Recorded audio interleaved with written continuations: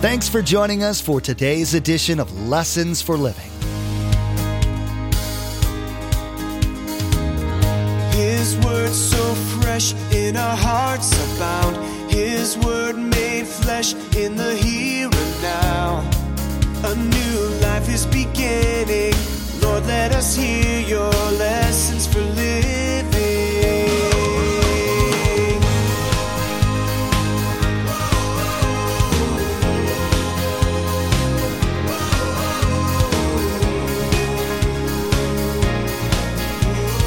Lord, let us hear your lessons for living.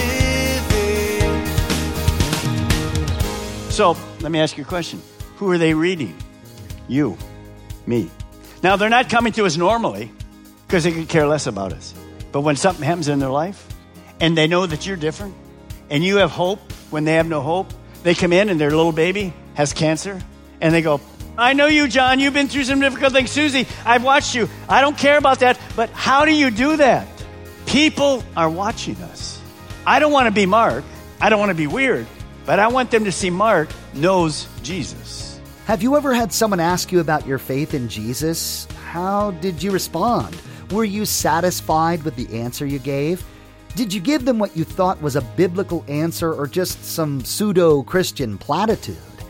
Pastor Mark will be teaching today about the importance of the followers of Christ to actually know what Jesus said. He'll be reminding you that you are Jesus' representative here on earth.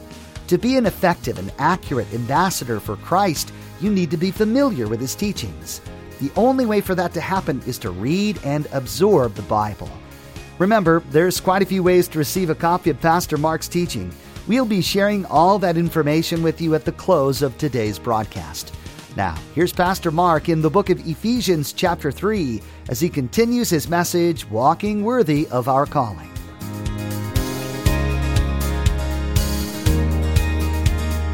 Lord, let us hear your lessons for living. So this walking worthy is a lifelong spiritual journey of maturity and growth.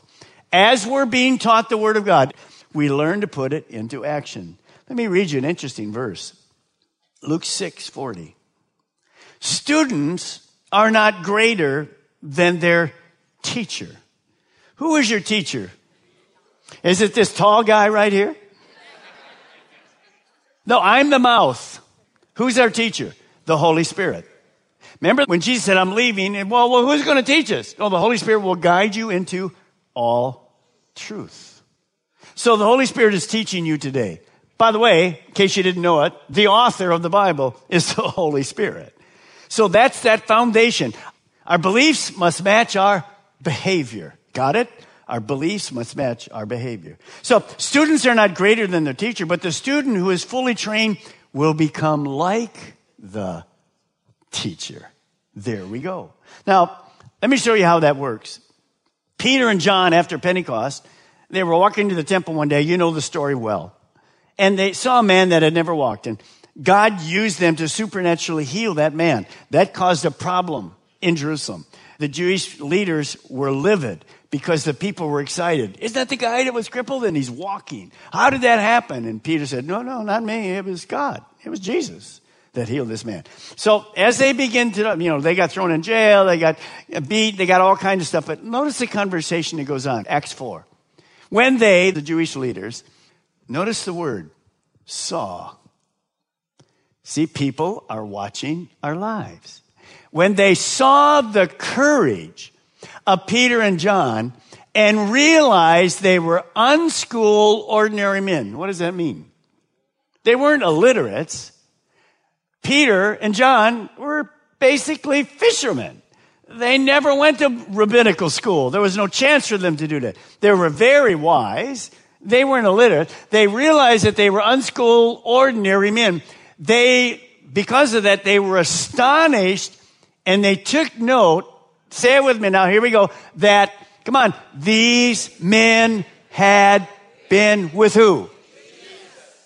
So what happened? What did they see? They saw a boldness. They actually were looking at Jesus. They'd been confronted, and they confronted Jesus all the time. Who are you to forgive sin? Remember? And so they're looking at these guys, and basically what John was and what Peter was, they were both. Remember, this is a passage where Peter says, there's no name under heaven where you can be saved than through the name of Jesus Christ. Well, did Jesus ever say that? Yes. I'm the way, the truth, and the life. So see, it was like he rubbed off on them, but not externally, inside. They saw Jesus. That is a key for you and for me. Now, remember, as you go through this, these were men that had walked with Jesus for 3 years. We walk with Jesus today through the person of the Holy Spirit and the Word of God. That's our lifestyle. They spent that time with Jesus, and it left a mark on them. They were different people. Remember, Jesus didn't just come to save us. He came to change us, to be like him, so we can impact our world for Christ. They were it was not a shock to the Jewish people. They knew whose disciples these guys were, the disciples of Jesus. They had the character of Jesus, the boldness of Jesus. They knew Scripture just like Jesus, and they shared the truth of salvation just like Jesus. Now, why is it important that we represent Christ? Well, here's why. The majority of people in our world today, majority of people, sometimes even Christians, sorry to say, but mostly unbelievers. How many of you think unbelievers spend a lot of time in the Bible? Well, maybe if they get in trouble, they might try to find a verse or something, right? You think that this is their normal kind of reading? Is it? No. So let me ask you a question. Who are they reading? You, me. Now, they're not coming to us normally because they could care less about us. But when something happens in their life and they know that you're different and you have hope when they have no hope, they come in and their little baby has cancer and they go, I know you, John. You've been through some difficult things. Susie, I've watched you. I don't care about that. But how do you do that? People are watching us. I don't want to be Mark. I don't want to be weird. But I want them to see Mark knows Jesus. You got it? Because that's who they're reading. They're not going to read this. We're the only Bible they read. That's why I have to be like Jesus. Now, that's an amazing work in progress. Now, Paul's going to give us 4 character traits. Just as an example, what's it like to be like Jesus? These are going to be challenging to every single person I'm speaking to. Here we go. Look at verse 2. Be completely humble and gentle. Be patient, bearing with one another in love. Now, if you don't like that second word completely, just scratch it off in your Bible. I would like to do that personally, but that's not the way it reads. Paul is writing to a group of believers, the body of Christ. Notice in that verse, one another. So he's not writing to unbelievers. Who's he writing to? The church. Believers. One another. That's us. Now, we have the privilege and the responsibility to show these traits in the church and outside of the church. Now, what are we doing together here? Well, we worship together. We're studying together. We serve one another. People have served you all over to get you into the service on time and take care of you. People are serving you, taking care of the kids and all of those things. So here's the 4. Write them down. Number 1. This is where belief and behavior come together. Here we go. Humility. Be completely humble. Humility is the opposite of pride. God hates pride. Pride simply is this. It's an attitude of dependence on me. I depend on me. But humility is a dependence on God. See, if I'm prideful, I don't need God. That's what an unbeliever says. If I need you, I'll call you. But you and I know, without him, we can do nothing. So I can't be prideful. I need to be humble. And realize another thing. Humility realizes that I'm no better than anybody else. We're all equal. Just turn to your neighbor and say, I'm no better than you. Come on, I'm no better than you. Now, if somebody came in today and said, I'm actually better than you, tell them they need to come to the altar at the end of the service. Now, would anybody usually say that to somebody? I'm better than you. I've heard it. You've heard it. It's horrible. Are you going to change them? No, you're not going to change, because they're what? They're prideful. As you look around this campus, usually we have 8,000 to 9,000 people every weekend at all of our campuses. Are we all equal? Exactly. We're all equal. We're all equal. We're family. We're together. We're working together. Now, notice, everything you have and everything you are comes from God. That's why we're equal, because we're not special people. Number 2, gentle. Some of your Bibles will say the word meekness. Meekness. Now, gentle means power under control. That's who Jesus was. He had his power under control. It really means this, not being overly impressed by my self-importance. Gentle people do not attempt to grab for positions of importance or assert their authority over other people. You've worked with people like that. They come in and they want to just tell you this is the way it works. No, that is not at all what gentle is. It's power under control. Gentle people are considerate of others. Number 3. Look at this word. Patience. Patience. That's about a month's worth of sermons right there. I don't have to say anything about it. It means to wait and defeat frustration and stress by trusting God's timing. And a few of us have a situation and things that we're working on that could be amazingly impact our churches. But I'm patient. I'm waiting for God to just answer so that we know what to do. How many know that waiting on God is hard? Amen. You're with God. Where are you in this? Anybody ever pray this prayer? Oh, Lord, give me patience right now. I prayed it. You prayed it. Did it change God? No. So I have to be patient. I have to wait. His ways, his timing are always perfect. Now, it's not that I just have to be patient with God. You have to be patient with others. If you're married, I'll just move right along. Number 4, bearing with others, willing to endure, put up with others in a spirit of love. Anybody ever say to you, you're difficult to work with? Maybe they didn't say it, but they're believing it. All of us can be difficult, right? No, he's talking about people in the church. I have to put up with you. Lord, help me. 9,000 of you. But you have to put up with me. How in the world do I do that? In a spirit of love. In a spirit of love. Now, some of you are going to say, Pastor Mark, it says always be humble and gentle, patient with each other, making allowance for each other's faults because you're...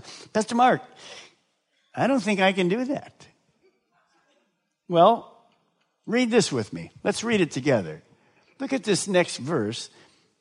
I have a little sign in my office. I don't do a lot of counseling anymore, but I used to. It says this, get over it. When you walk right in the door. Because, when you're counseling couples, here's the way it works. It's never about them. It's about the spouse. So I just say, get over it. Here, look at this verse. Let's read it together. I can do what? Everything to him who gives me strength. Any excuses this morning? No. I can do everything. I can be humble. I can be gentle. I can be, when I look at all these things, I can be patient. With a big P, I can bear up with others. Will any of us ever arrive where that's normal in every part of my life? No. Because we're still a work in progress. This year, I'll be a Christian 70 years. I'm still working on it as hard as can be. Just exactly Just exactly as the Apostle Paul. Remember when Paul got to the end of his life? What did he say? I haven't arrived yet. None of us will. But I have to keep working on it. My beliefs should balance with my behavior. Got it? Okay, now look at verse 3.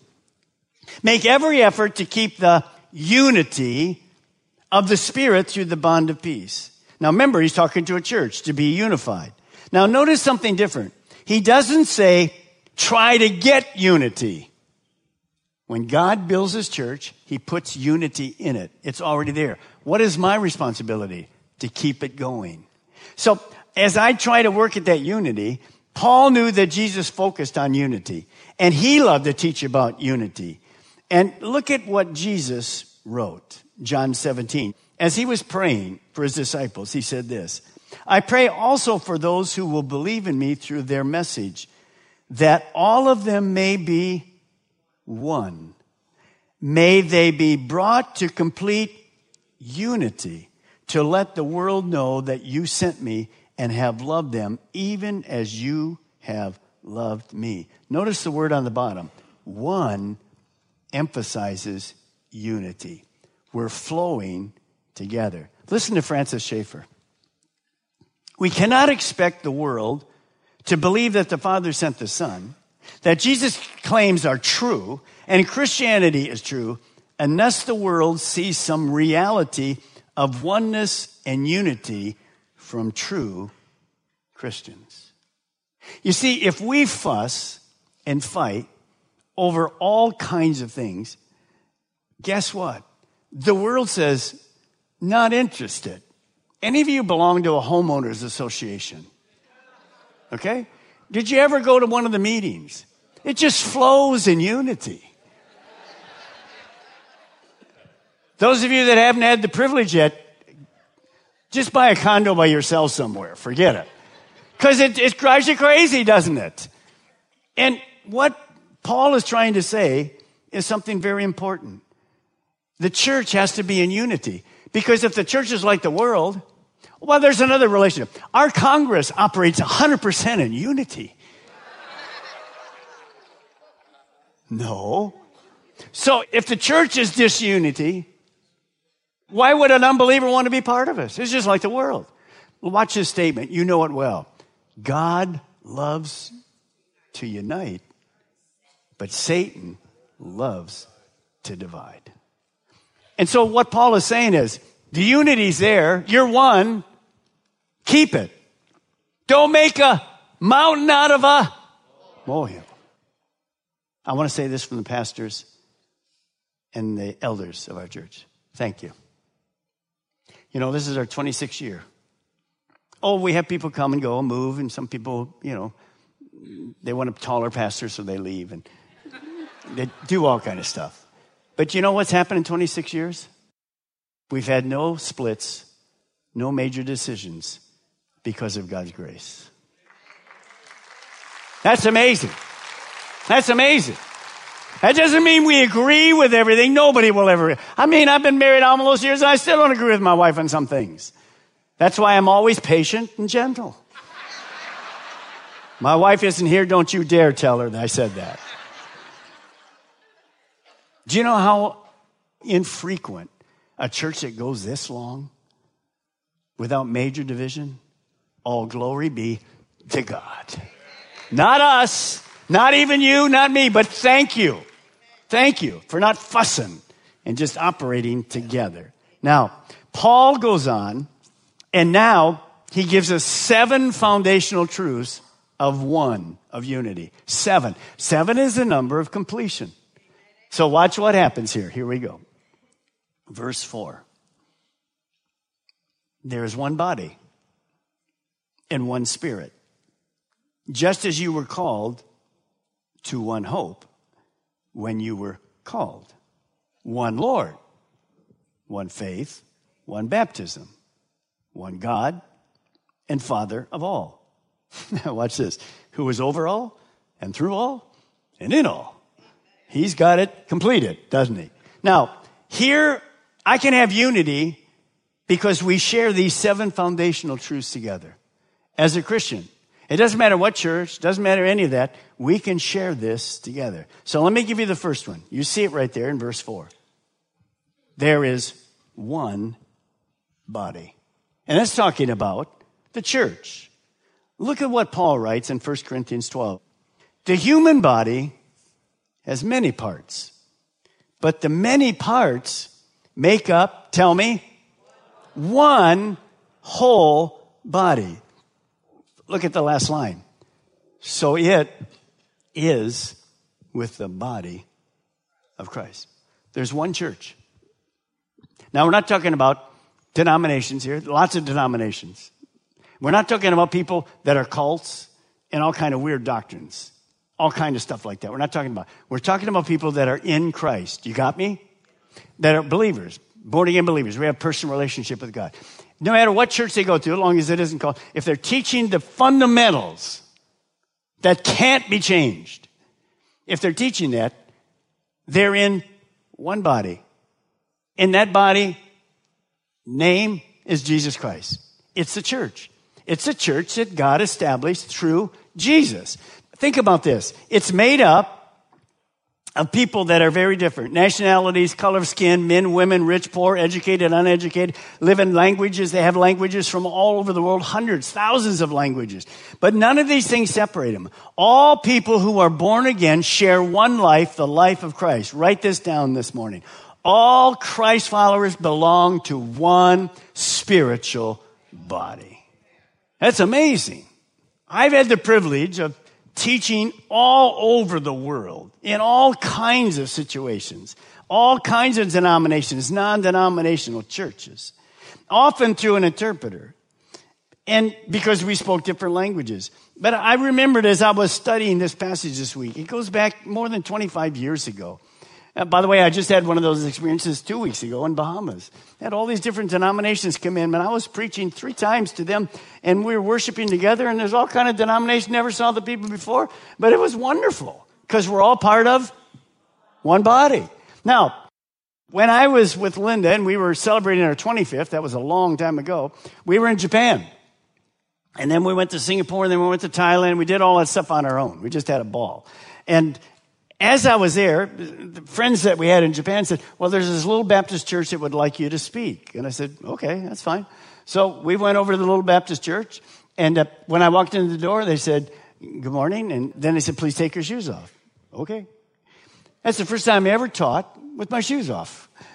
And I just taught the Word of God. So I taught, had an interpreter. It was amazing. At the end of the service, I said, well, should we go now? Oh, no, you don't go. We're family here. Just sit on the ground. So we all sat on the ground inside the little building, and they served us lunch. When we got done, I got my shoes on. I was full. We loved on them, shook hands, and left. And when Linda and I left, here's what we said. This is one of the first times we ever experienced it. We will never see them again. We didn't know any of them. But you know what? We were with family. Today, Pastor Mark talked about the idea of walking, living a lifestyle like Jesus lived his life. Using Bible references, he taught about the character qualities that are expected to be displayed in the life of the Christ follower. In addition, you learned about the concept of all believers being part of one organism, one entity that the Scriptures call the body of Christ. There's so much to learn from Pastor Mark's current series, so be sure to join us again. In the meantime, we'd like to offer you a CD copy of today's message for your own archives or for you to share with friends and family. Visit lessonsforlivingradio.com and click on Order a Message at the top of the page. There you'll be asked for the mailing information, and be sure to include today's date. Each CD costs $5 to cover materials and shipping. Again, to order your CD copy, visit lessonsforlivingradio.com. Next time, Pastor Mark will conclude his teaching, Walking Worthy of Our Calling. He will transition from talking primarily about the Christ follower's walk to the Christian's identity as a member of the body of Christ. You'll learn what that means as an overarching concept and what being a member of that body means for you in a practical manner, as well as an individual. We've run out of time today, but we do encourage you to tune in next time as Pastor Mark will continue teaching through this series, Blessed. That's next time on Lessons for Living.